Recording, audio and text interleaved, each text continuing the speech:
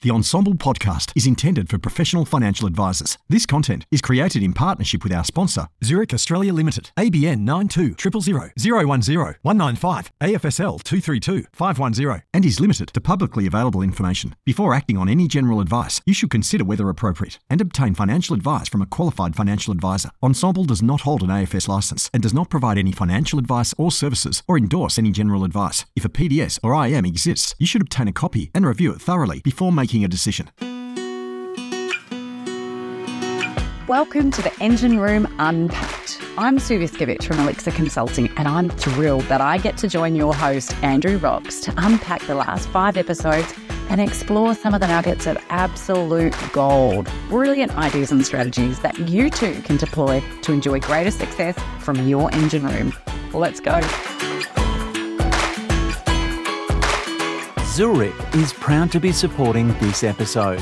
The Zurich and OnePath Advisor portal is more efficient than ever before, giving you access to 2 leading brands with 3 highly sought-after products, underpinned by 2 powerful underwriting engines, all with 1 simple sign-on, making it easier for you to do business and perform at your best. Hi, my name's Andrew Rocks, and welcome to another edition of the Engine Room Unpacked. Today, yet again, joining me literally and physically at the desk, a little yay there, is Sue Viskovich. How are you, Sue? I'm fabulous. Thanks, Roxy. Nice to actually see you in human form. Yeah, when you're doing an unboxing video, it's sort of the virtual unboxing really doesn't do it. But look, I'm really excited, as always, for our 5 practices. And part of the reason is there's just very varied types of businesses. Yeah. You know, I'm looking at the 5, which I'm about to list off because it was remiss of me to take a few minutes but last time. But I'm looking at the practices and they're all kind of awesome in their own way. And there's very little overlap. And maybe, just maybe, that's the new normal. Because people have got more hyper-specialised in what they're offering and the target market they're sort of getting to. And I suppose it's also a function of just the industry just maturing. Mm-hmm. But without any further ado, I will, for the listeners out there, run through the 5 quality practices that we're unpacking today. The first practice is Gil Gordon, who's the CEO of RI Newcastle and Lower Hunter. He has a fantastic team. We had the privilege of going up to his lovely 150-year-old Maitland residence. Yeah. It was a good one, wasn't it, Kieran, the sound guy? Nice, fun time. The next one was also another Newcastle business, and we were treated like royalty up there in the Newcastle Club. Hang on. You might have been. It didn't sound like Kieran, the sound guy, was treated like royalty. We bought Kieran a shirt for collar for next time, big guy. So and that's with Glenn Reilly from the Fitz business up there. Then we had an unusual one. Not only are our sponsors, the good people at Zurich, in insurance, obviously, and I've been asking a lot of people about insurance, and their comments have been varied, and some are really into it, but some of them are sort of just trying to figure out, you know, how you can drive that cost of serve down. So I was introduced and met a chap called Brett Wright, who has a business with his father in life insurance for many, many years, and he built a piece of technology, which we'll talk about in a second, called LifeBid, which is coming to market and supported by some of the industry best. Then just as a complimentary, but sort of mixing it up, was Drew Burden from MBS Insurance. They've got a really significant business, and it's the way in which they articulate their place in the ecosystem of financial planners is probably a good take out there. And then to round out the 5, I have Hugh Robertson from Censure on the Gold Coast, who just has a great all-round approach to financial planning. And since we recorded his podcast was, I believe, and he's probably going to listen, number 38 in the Barron's list. So shout out to Hugh as well. So with that in mind, Sue, what jumped out for you? Well, it's interesting because you say that they're such disparate businesses and they're all doing really different things, and you're absolutely right. And there are definitely some themes that we're playing through there. So I thought I would package up 3 different kind of themes for us to play with. The first one is sharing the love. And this actually, I've kind of taken a little bit of liberty with this one. It kind of goes a long way, but it's sharing the love around critical numbers, sharing the numbers with the team and the EBIT and the business metrics. You're obviously a very romantic person. Very. But the good part about that is often also sharing equity and bonuses linked to performance of the business. So I want to talk about that, but also sharing problems and sharing challenges. There's definitely a common theme through all of these with that. Second theme we're going to flow through is the power of process. We talk about this all the time, and there's some really, really great examples in these firms about absolutely nailing down their processes and their operations for efficiencies and better client service. And the third one, which is always my favorite, is the client engagement piece. So a couple of the firms are using some great techniques to actually create that client engagement and the client experience. And look, I'm going to, I suppose, kick off with sharing the love, and it's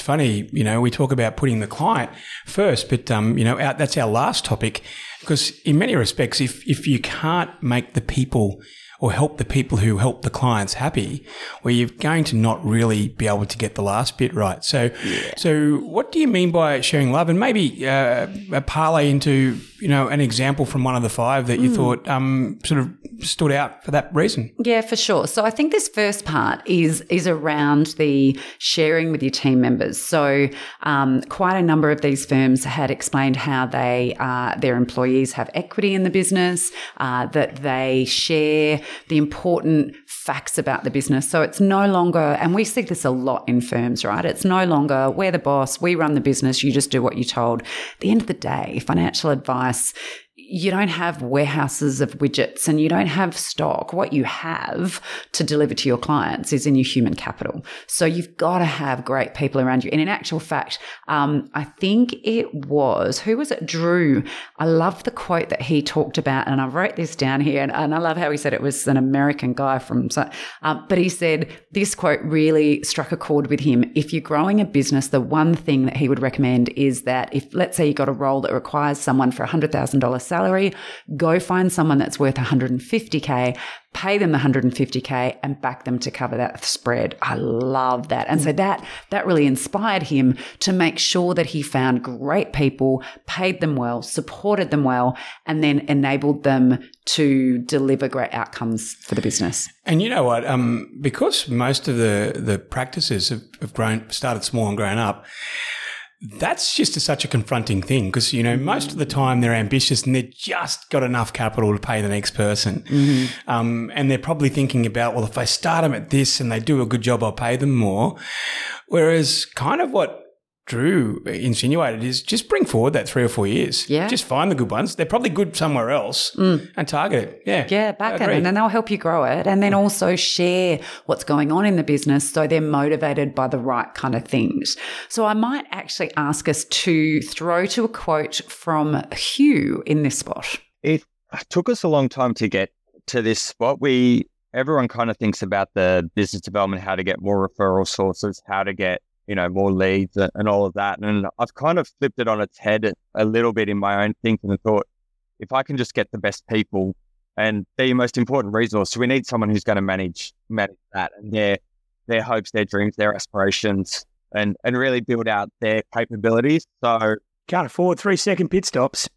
You cannot afford. And if you're doing 3-second pit stops, your other 3 guys who are doing 1-second pit stops will leave. So that's probably been our evolution, that we can't have.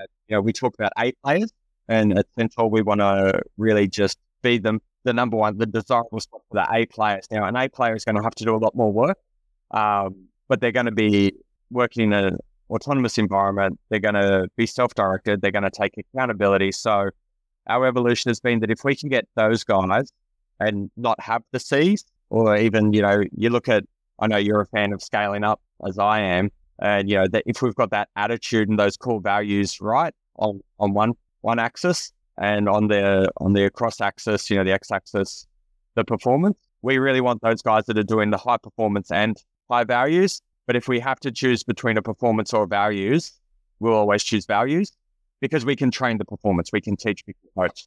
You know what? At the time when Hugh did that anecdote, I just had a big smirk on my face, and you're only as sort of, you're only as fast as the slowest person. Yeah. And, whether you're rowing a boat or a pit stop, which is what the reference was there. Yeah. And I think that's sometimes businesses don't want to address the awkward conversations, and sometimes businesses aren't really sort of set up for that. But what did you take out of that particular quote? Well, I love this fact about having great people, but then also rewarding the right way for the right things. And I actually put a post up on LinkedIn this week. I've seen and I hear it all the time about this. The cost of delivering services is increasing, but particularly people complaining or getting really frustrated by the fact that the cost of wages is going up. And there was an article that came out this week around, there were some firms finding, we know it's hard to find great advisors in the market, but that they were seeing people offer things like 50 grand increases and paying people so much. And I kind of look at it maybe through a different lens, and that is to say, look, we are a profession now, right? All of your advisors, they've done their studies. They continue to do good studies. You are only as good as the people that are sitting in front of your clients, that you've got to make sure you're getting quality people delivering quality services. So rather than worried about the fact that they've got to keep earning more and you've got to keep paying them more, that's just a business function. You want to pay them well to get the best people, and that's not the only reason people come to you. But build your business in a way that then you can afford to pay them and still generate healthy profits and sustainable profits. This is not just about making more money, but it's building this long-term sustainable business. And so I know, if you look at that, it's also about sharing other parts of the love. So Gil Gordon, he has advisors owning equity. He's also got AZNGA in there. So he's owning the equity with this equity partner, which we're going to talk about.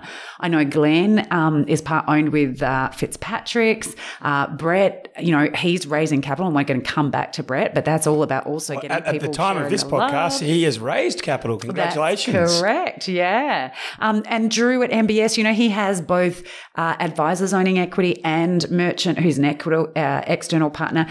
All of this with the exception of Hugh in that group of 5, and yet he also said that he is going to be bringing in capital and his people are going to be buying in. So I think the thing around this is you really do not have to do it alone. There are ways to access capital, and there's also ways to access expertise as well to support you in your business. But I think if we come back to the sharing the love with the team and rewarding the right things, there's a great book. In fact, I'm not even sure if I mentioned this last time.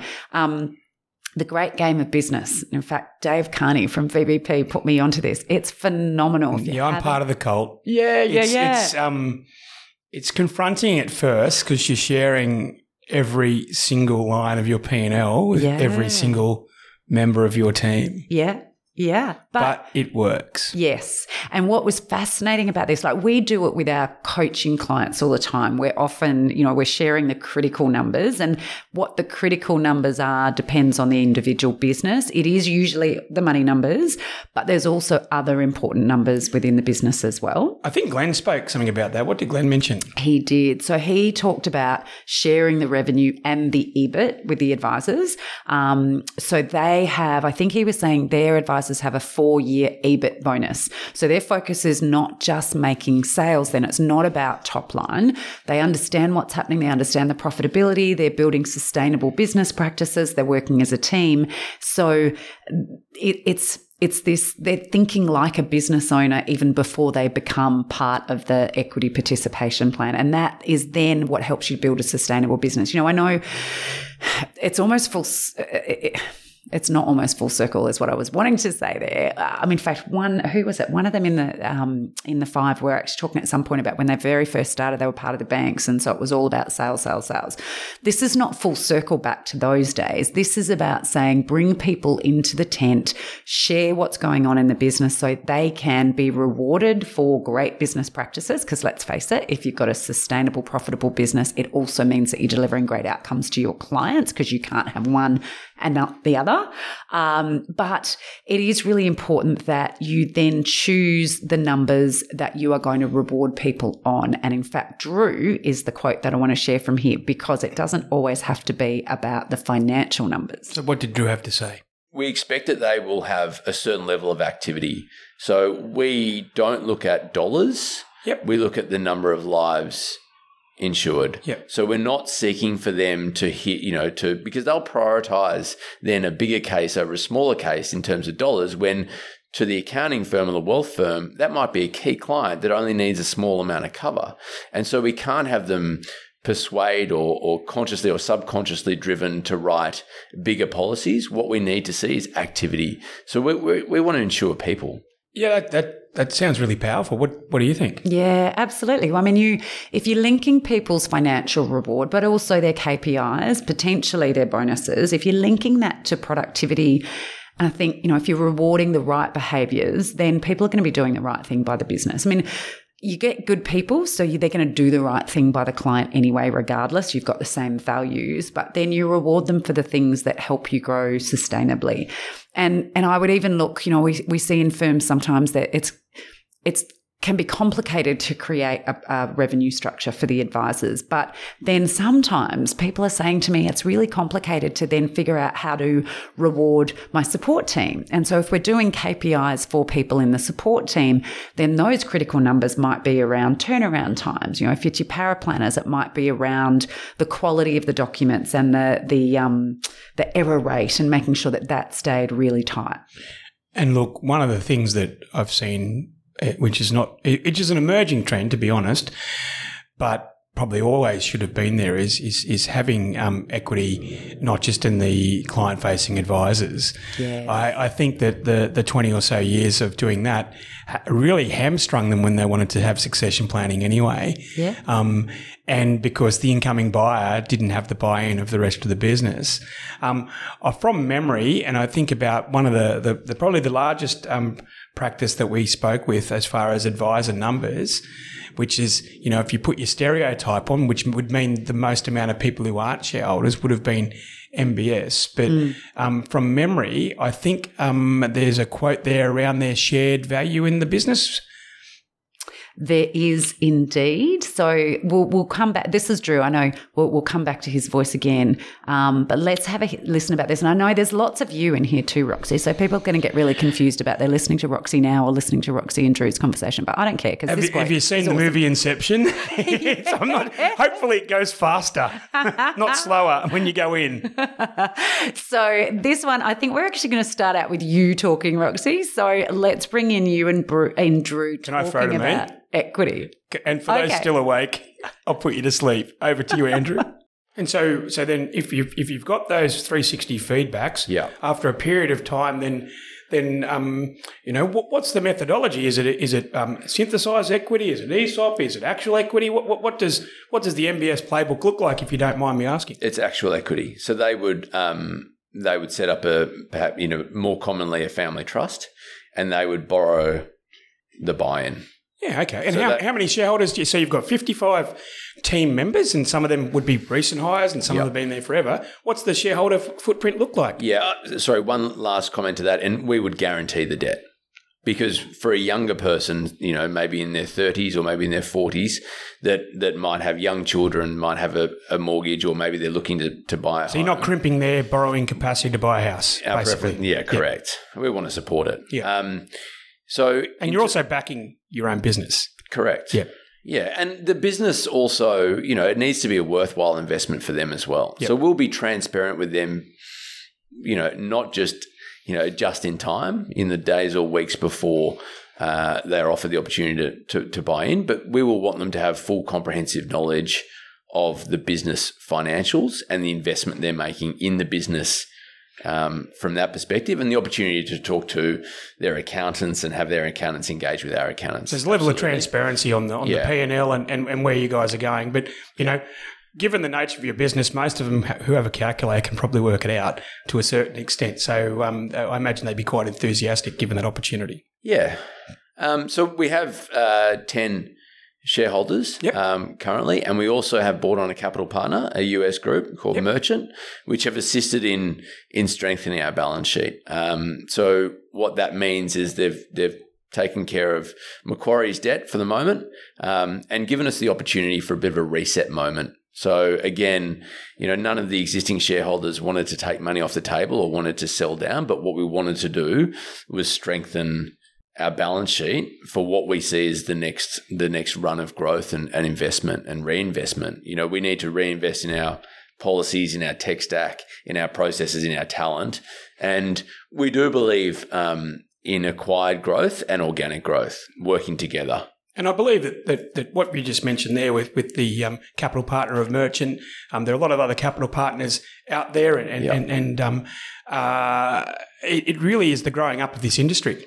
Yeah. It's been wild that businesses in financial services haven't had capital partners, because at the end of the day, there's only a couple of ways to grow, and that's debt.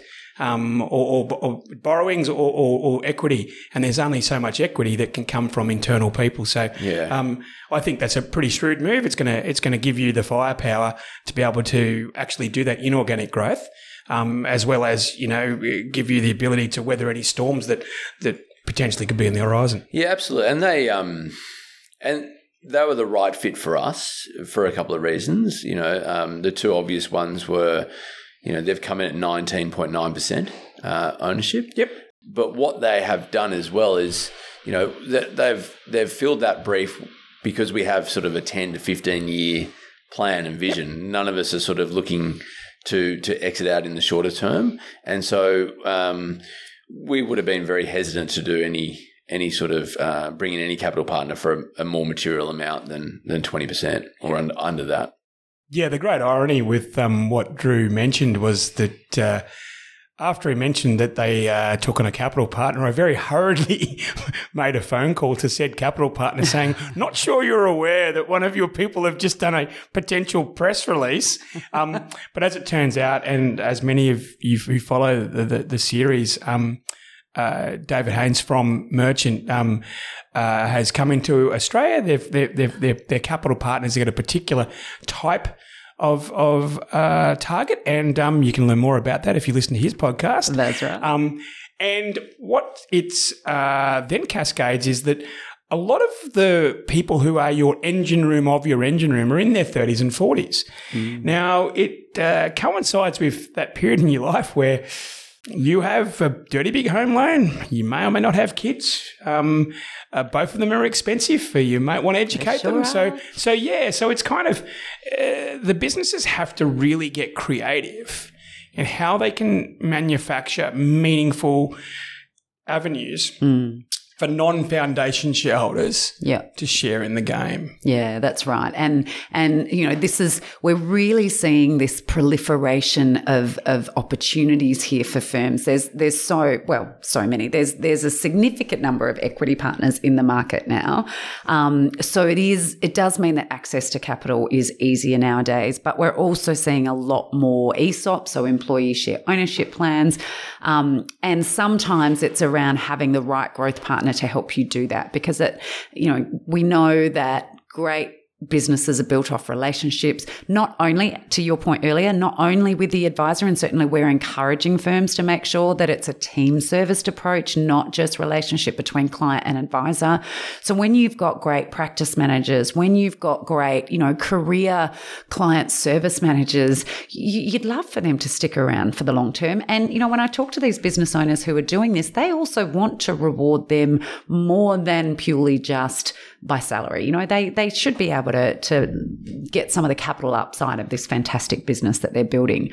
So I think it's really interesting because I remember not that long ago, and, I've been around it a little while, but it wasn't really that long ago that people were starting to worry about, I'm building this really big business. I'm going to get to the point where I'm too big for anyone to have the money to buy me. Well, that's certainly not the case anymore. Or it used to be actually that the only people who could buy me was a bank, which is kind of the exact opposite of the philosophy that I built my business on and my clients. So you did feel that was possibly the case. And I think there was probably 5 or 6 years in the wilderness. Well, I remember talking to advisors saying to me, now that the banks are out, who's going to buy my business? Because the only option is to list. Well, no, to be clear, who's going to buy my recurring income of my client base as opposed to a business? Yes. And then when they started thinking of it as a business, the great irony is, guess what investment advisors do all day? They identify investment opportunities for their clients, sustainable earnings, barrier to entry,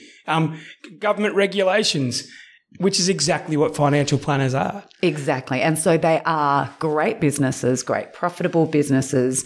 So it's no wonder you have this interest in equity partners coming in. So, that example was with Merchant. And I know our previous one, the next one we're going to turn to is AZNGA. So Gil from RI Newcastle. And I think it was only in about the last year that he actually brought AZ in.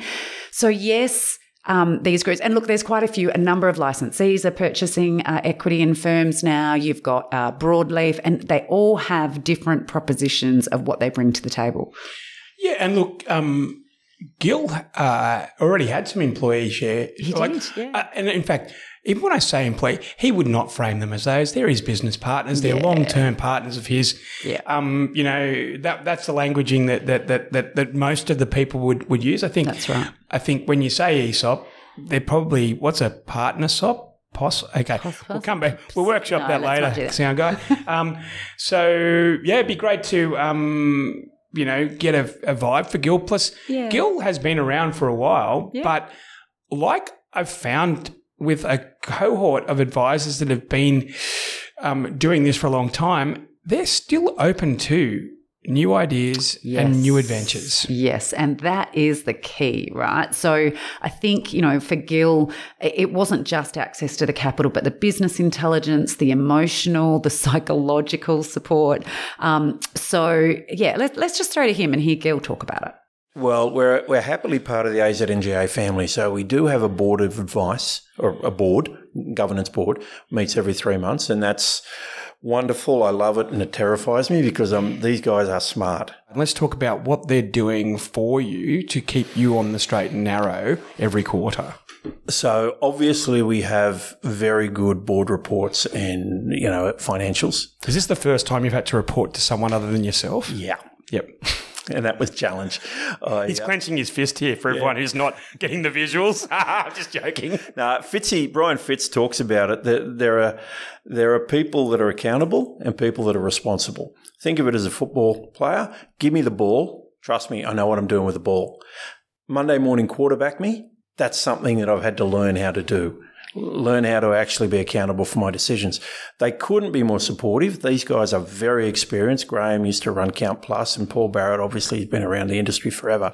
But they ask the right questions. I've never found them anything other than supportive. They've got a great team behind us that help us with M&A opportunities, that help us with business model sort of stuff, hiring, recruitment, marketing. They've done a huge amount for us. What they haven't done is interfere.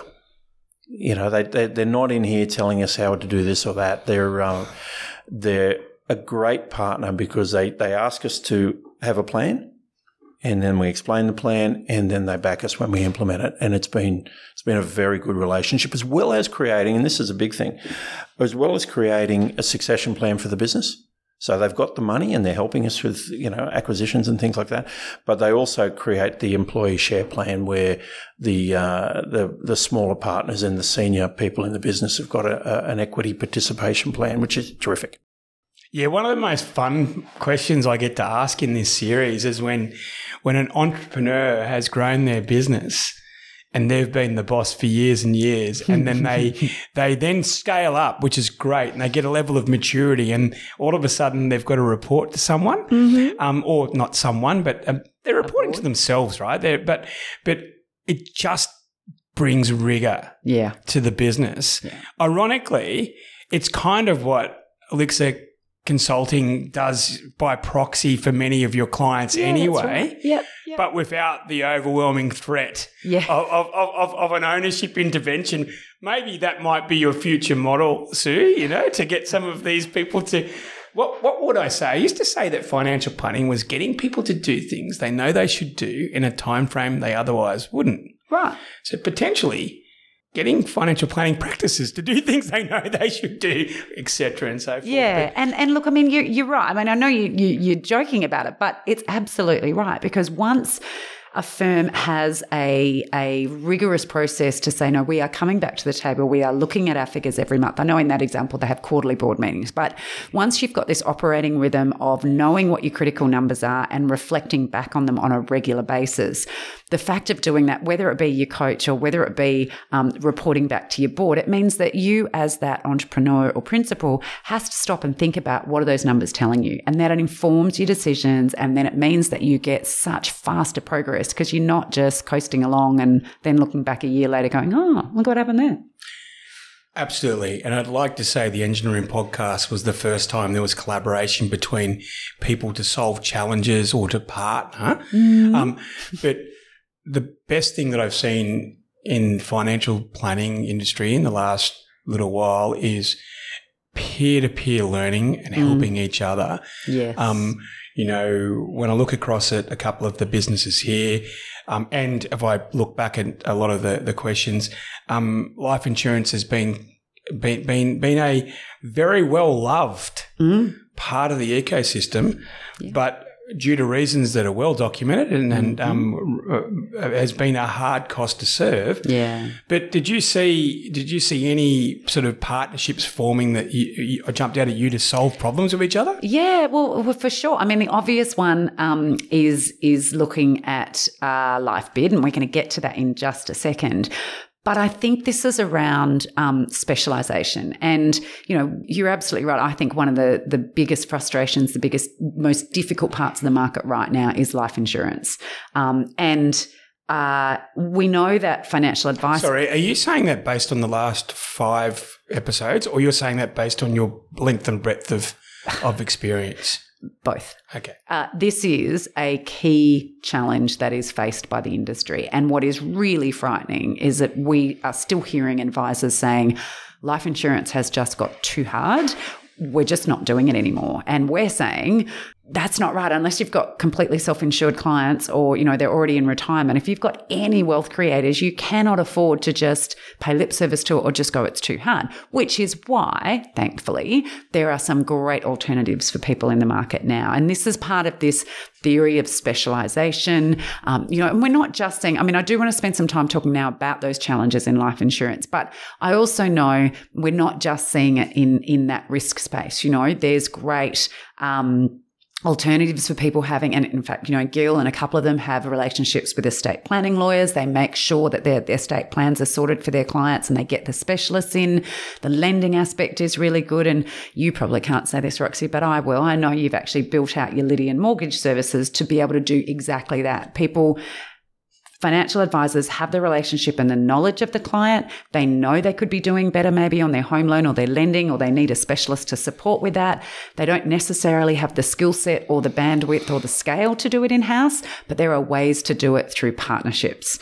And if I come back to that insurance space, it's been decimated, really. It's the only way to talk about it. And I guess, as Drew said, and I actually wrote down this quote. Is this the 10 negative things? Oh, no. 15, Roxy. He said when you get 15 consecutive negative points of regulatory intervention for life insurance advice, practice distribution falls off a cliff. And that's exactly That's Drew's very eloquent way of saying they keep effing it up. Yeah. Well, and I think you used the words it's been a perfect storm, and it has, between reduction in insurance commissions, between the difficulties of underwriting, between the process steps, between the education piece and not enough, so many risk advisors have left the profession. It's difficult. And the actual process of getting life insurance in place. And of course, the other thing too, right, is people have got risk insurance books and they have clients, if they're insurance as part of their financial plan, it's fine because they're reviewing the client's circumstances. They're generally paying a fee as well. They can afford to make sure those services are looked after.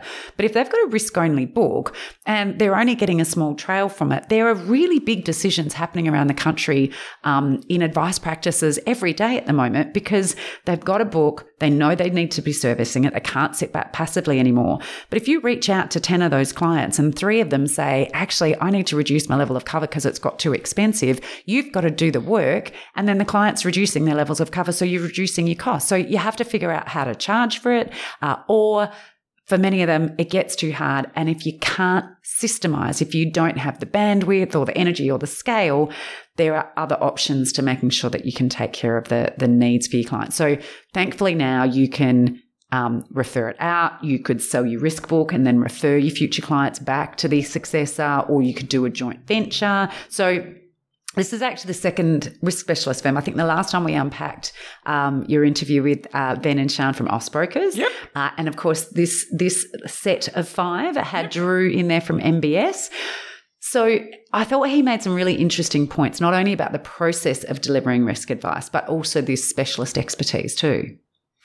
Absolutely. And we might take a quote from Drew on that specialisation, because I'm going to back announce the quote with a conversation I've had subsequently with one of the largest providers of financial advice in the United States. So first of all, let's hear from Drew.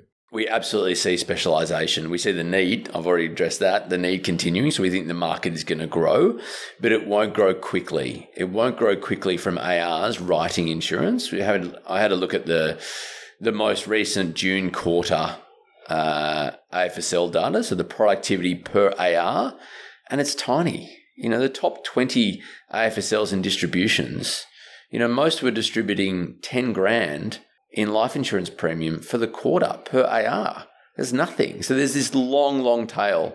Insurance companies and technology hopefully will help those who are doing part-time life insurance advice increase, but the true growth, Roxy, will come from specialists. And the reason being, if you're a wealth advisor, you may be seeing your clients once or twice or 3 times a year.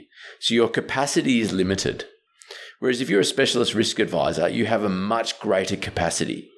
If you are providing a really comprehensive, quality, high portfolio, then maybe you're making adjustments every 2, 3, 4 years, particularly if you've got a more stable premium environment, right? So it's touching base, but it's not the same depth of meeting and advice process that the wealth advisors would have. So, but even within advice, people are now getting hyper-specialised into industries that their clients are coming from, for instance. So I just think it's a growing up of the industry. And I think that, being able to service, one size fits all is pretty tough. And look, the platform of that is the case. But I just don't think sorry to interrupt you. I don't believe that you can do as good a job as someone for your client. You might be able to do a portfolio structure that is excellent and on point. But how can you be adequately across the wealth creation and the wealth protection equally, right? If you invested all of your time in the wealth creation component of the business, then surely you're going to be better at that than if you spread yourself across multiple disciplines and you're dealing with different stakeholders.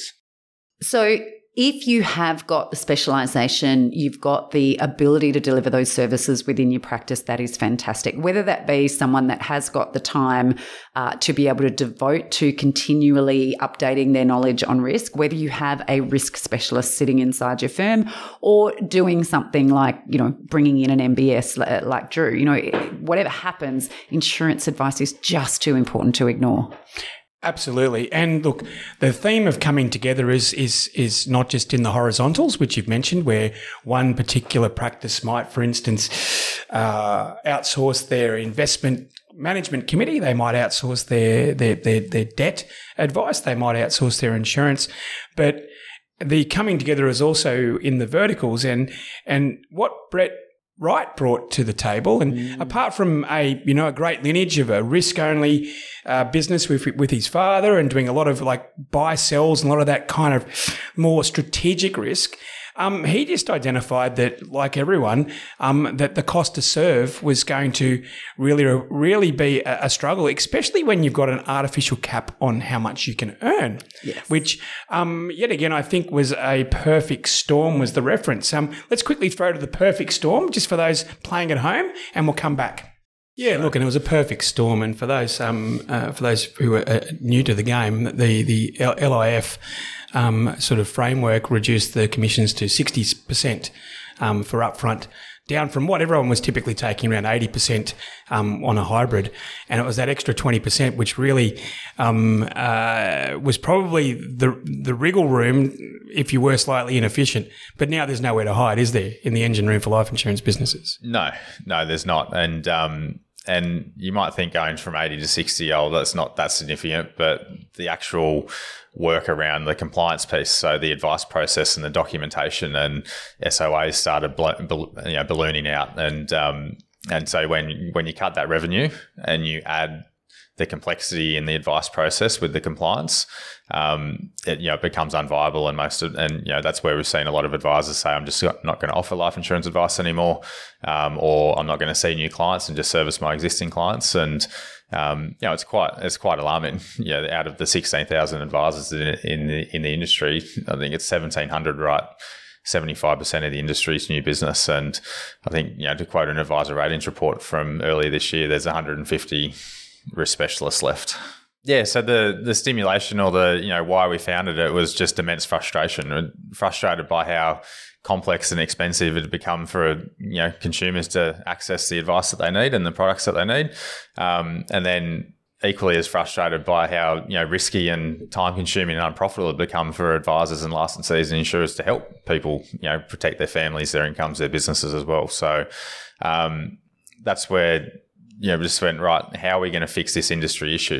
No industry stakeholder can solve the problems on their own. So that's where we started. That's where we formed together the LifeBid working group. So when we're talking about what LifeBid has brought to the table, the reason why I brought this very interesting story to the table was that I very quickly worked out that a lot of advisors and a lot of advisory practices were backing this, which is a departure from the way in which institutions had operated. Mm-hmm. They were very much a field of dreams. I build the product and the advisors will come. A quick look at the LifeBid website, and I apologize if there's any additional people since the recording of this. But Ausbrokers Life, Australian Unity, Centrepoint Alliance, Fortnum, Synchron, and MBS are noted as foundation advice partners. They've put their brand on this. And it gives me a bit of a segue. I had the pleasure of meeting with Mark Spinkler, who's the CEO of a merchant in globally. And we're talking a serious business, a very big business. And they're just making inroads into Australia. And so when one has a very limited amount of time, I wanted to ask questions that I thought I could also leverage into this podcast. And so I asked Mark, tell me about the role of outsourcing in the RIAs, which is financial planning in America. He said, without hesitating, they outsource everything. Each individual practice becomes hyper-specialised at the market and the thing that they're the best at. Right. And they outsource domestically. So if they're in AFSL land, they'll outsource this task. They'll outsource that. It is very commonly accepted.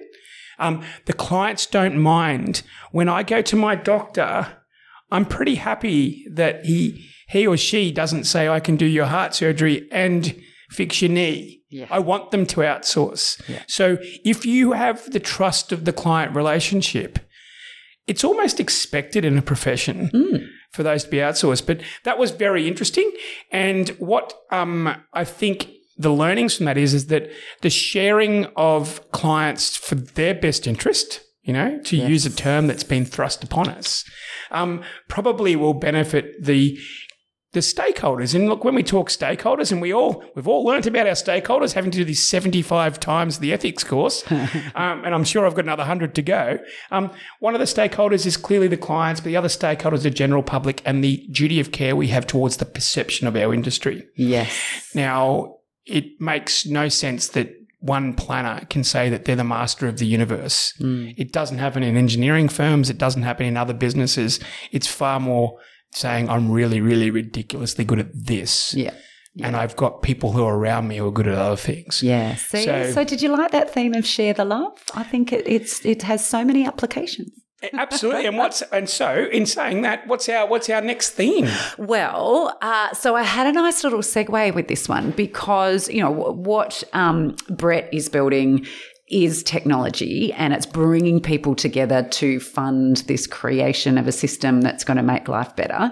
And I should, before I jump to the next one, I know you said before that there is a cap on what you can earn. And of course, those who know me know I wrote a book called Worth Paying For, which was about how to make sure that you can build a profitable life insurance advice business.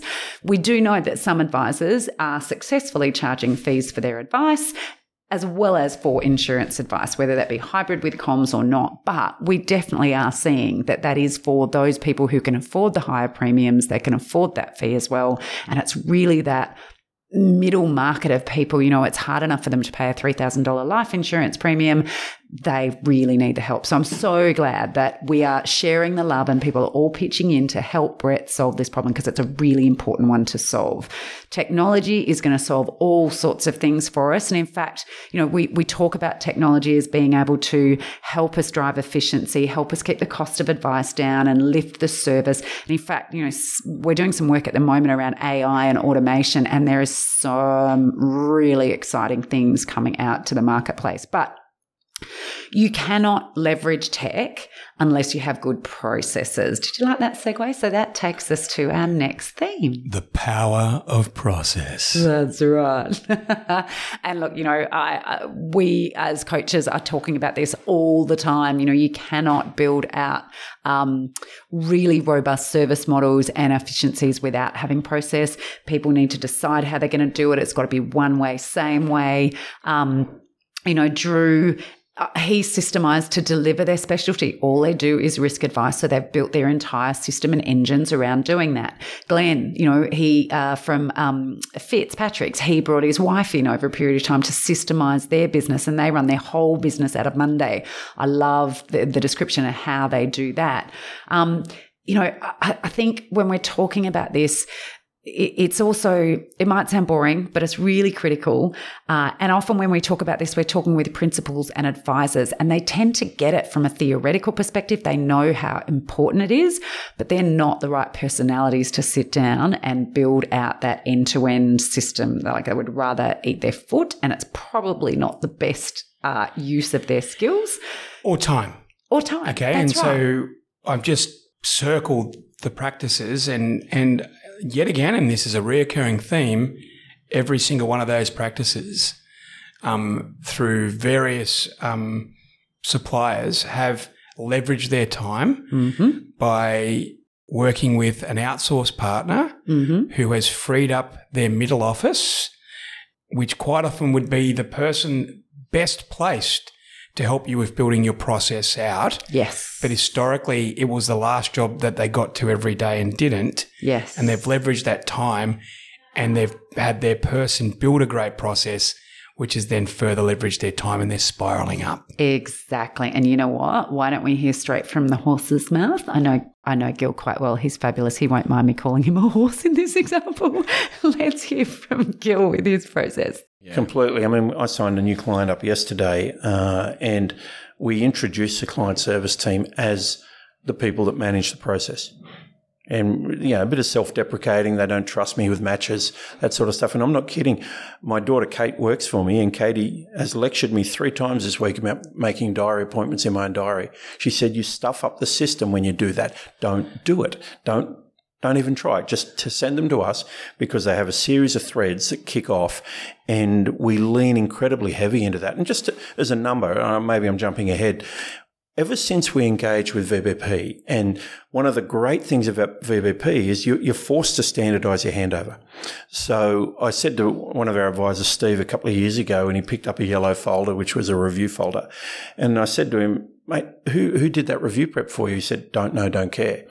And what he meant was, I know what's in it. I know that the quality's there, and it really doesn't matter who does it. Well, you're getting the Model T. I know what I'm getting. Yeah. Right?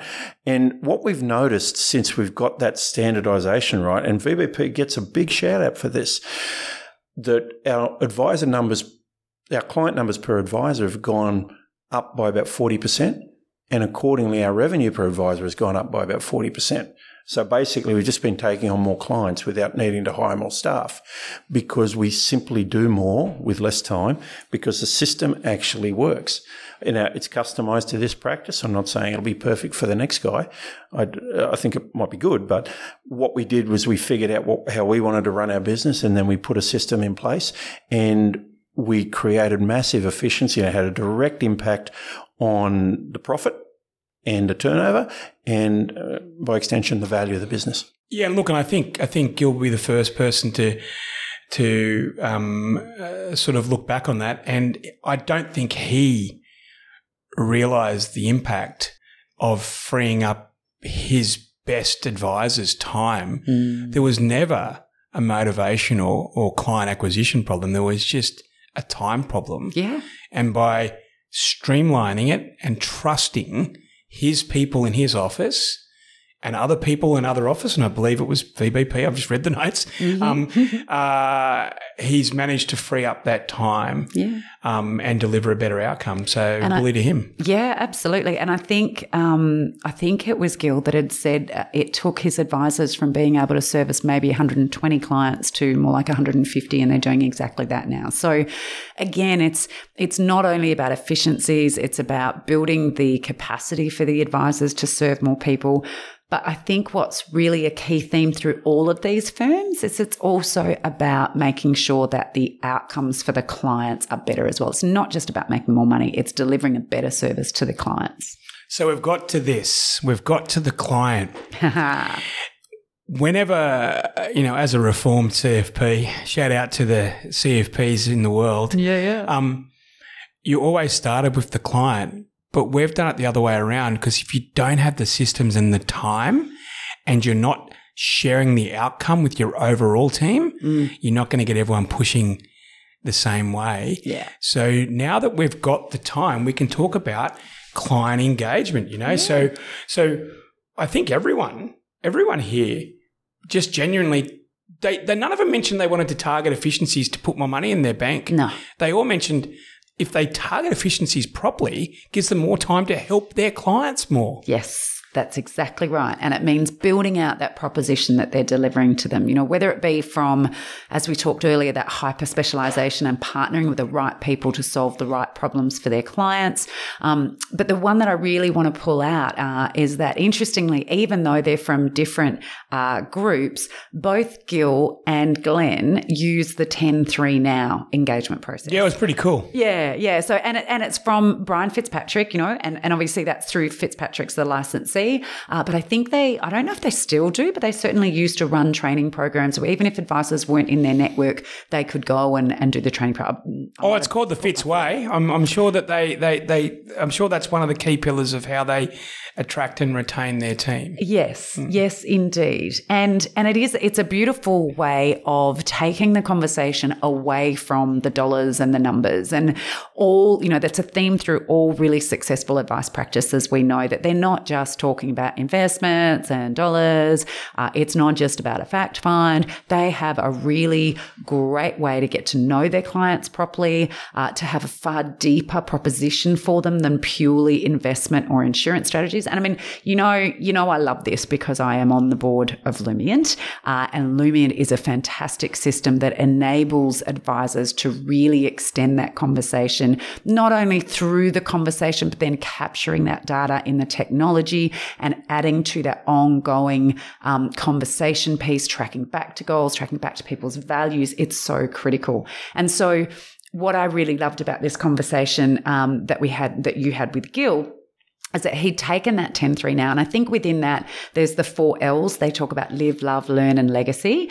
And of course, as every great financial advisor does, they iterate and they put their own spin on things. And I love what Gil did with redesigning it to put people first and using people as that acronym to shape his conversations. And I had to write this down. I don't want to get it wrong, Gil. So P for place, E for employment and career, O for offspring and family, P for passions and hobbies, L for liabilities, and E for expenses. So, a great way to really round out what's really important to clients and get to know them. And of course, that means he's got a great conversion rate for his new clients. And of course, he brings that same philosophy into the client review process, and he gets fantastic retention. I think, probably really good for our listeners now is to basically hear what the 10-3 now philosophy really is, because what I like about it is every time you meet with the client kicks off again. Yeah. So I believe Glenn probably framed that best. He did indeed. And in actual fact, I know he credits Jim Stackpole, and I probably should have cut this as at a different point in the quote, because he was talking about the way that he captures people's whole life in a mind map on one page. And he learnt that through Jim, and it's a great way of particularly dealing with those clients with a lot going on in their life. And he has this really well-structured page to put it all together, way to put it in this mind map. And then he brings through this 10-3 now concept. You know what? I actually saw him present at which I probably referenced in the podcast with him.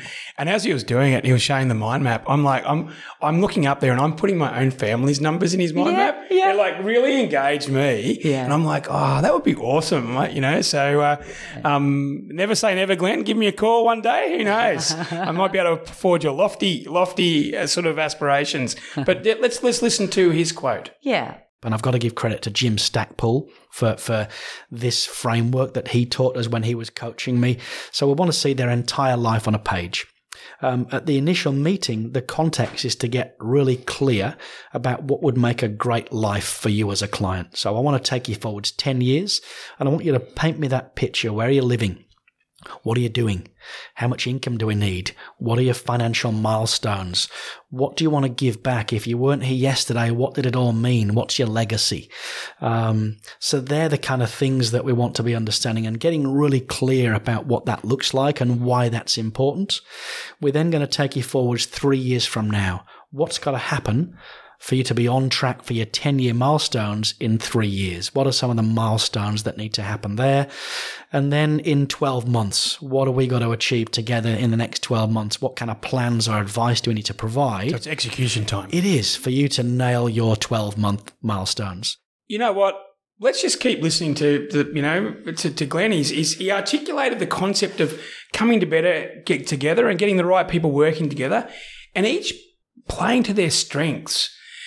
Might have been his sporting background, but he really embraced that, a team philosophy. So, how he could service his clients better and scale. So, let's hear a bit more of what he's got to say. The one thing that's kind of evolved since the Royal Commission is that it's become harder and harder for your one-man bands, your smaller practices to offer a profitable service. They need scale. They need to leverage their time and let go of some of the things that they've got to do, like compliance, to other people that are better off doing that, so they can focus more time on giving advice. So again, if I bring you back to our model where I want each of our advisors managing at least $1 million of revenue, not making the file notes or doing the power planner handovers, the goal is that they can walk in, give advice and walk out. So that model would look like a senior advisor. There might be 2 associates straddling each meeting, jumping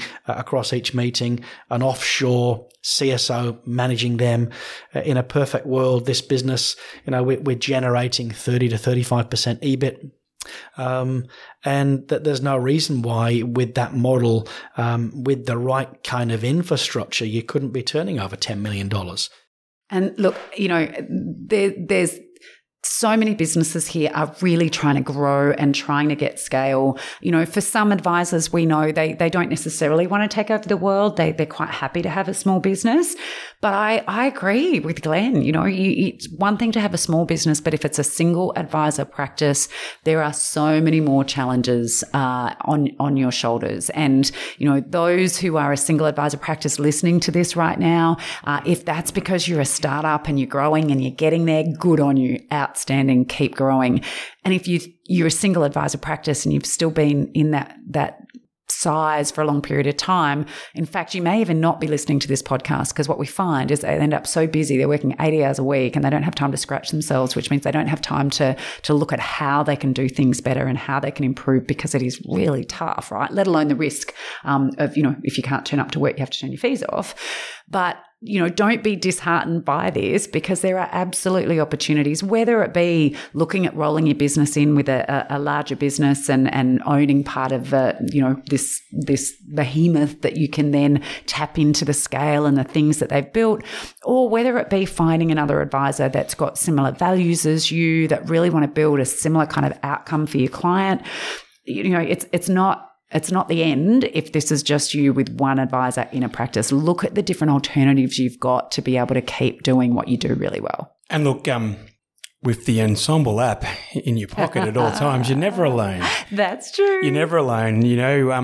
When I scroll through the feed of questions and answers, some are very technical, but there's a lot that very much you just get the vibe that they're smaller practices. And the best thing is some of them are good givers and then they get much in return. So there is a way of scaffolding of that bridge. Yeah, it can be lonely, but you've got community there. Yeah, that's right. And the businesses that we're focused on, they've all taken that next step. They've all brought their people through. They've all, dare I say, scaled up. A little bit in their own way, particular way. In fact, some of them have turbocharged. They've all probably, what's the difference between buying a job and having a business? There's probably a few things, but I reckon when you borrow and you have to sign a director's guarantee, I reckon you got yourself a business there. And if you don't know you've got a business, then your significant other will tell you. Yeah, so this is true. But this is the whole purpose of this podcast, isn't it? And I love that you are doing this, because looking at the engine room of these firms, this is how we learn from one another and how people can get those great ideas and take them into their own space and keep growing this awesome profession. And speaking of engine rooms, Sue, you've been doing this for a while. Can I ask you one thing? What's news with Elixir and what's your take on the engine rooms? Because you're about to fly over the Nullarbor and I may not physically see you for a long, long time. Yeah. Well, I think as this episode drops, it will be out in the marketplace. We will have announced that Elixir has merged in with VBP. Congratulations. Thank you. And I suppose more than that, why? Well, Roxy, I've been running Elixir for 16 years now, and I've always been driven by this passion, and so too have my coaches, this passion to support advisors to build better businesses. And there's a couple of reasons why this partnership makes a lot of sense to us, in part because it can get really frustrating when we're helping firms, we're working from a strategy level, we're coaching them, we're keeping them accountable, but the great ideas that they have either don't get implemented or they take too long to get implemented because they don't have the execution capacity. I literally, one of the other co-hosts I have, Dean Holmes, who also helps me unpack, he sings from exactly the same hymn book. Yeah. Yeah. I mean, it's one thing to have the ideas, and for a lot of firms, they are successful, but they may not necessarily have the long-term need or the spare cash flow to put on a permanent resource to be able to run projects. And certainly the expertise that you might need to run the different projects that you want to have, you can't get that all in one person. So we developed the GSD Lab a couple of years ago, and shout out to my colleague Lana Clark, that was her brainchild. And GSD, can I? Can you? Yeah, you can definitely provided that. Well, how far is this going from the law? It's called the getting something done. Is that right? Getting what done? It is. Look, it depends on who we're speaking to. The origin of it is it's getting shit done. Nice. Because this is about, let's stop thinking about high level stuff. Let's stop thinking airy fairy. At the end of the day, you got to get shit done or you're not going to move your business forward. But if people are offended by that, it could be get stuff done. But the reality is, in order for us to really help people get shit done in the best way possible, is there are better resources that you can utilize that aren't necessarily onshore. So of course, VBP have got these fantastic team of people in the Philippines.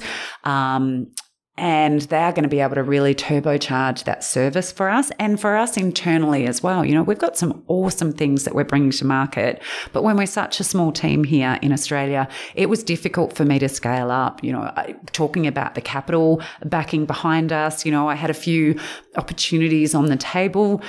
So it's one thing about having the money behind you to be able to fund this, but then to have the infrastructure and a team there, you know, do you feel like you're having the conversation now that we just reviewed some of the practices going through that same journey? Yeah. You know, where now you're in the position where you can bring employee share schemes or team member share schemes that you can make sure you can have holidays that, you know, like, isn't it just so serendipitous? It is. And I must say that there are plenty of really respected other organisations like VBP, you know, as part of the Ethical Outsourcing Association that provide this scaffolding for lots of other organisations.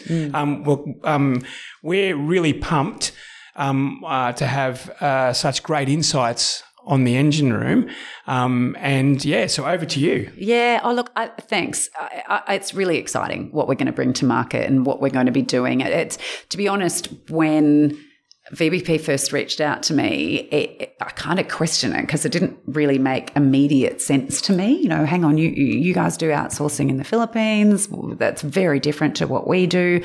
But when I looked a little bit further, we actually have the same, it's pretty much slightly different words, but the same purpose. We are two companies that are driven to support advisors to run better advice practices.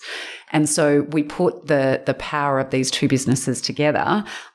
We can help advisors with strategy. We can help them define what they're trying to achieve with their business. We can power that with fantastic people.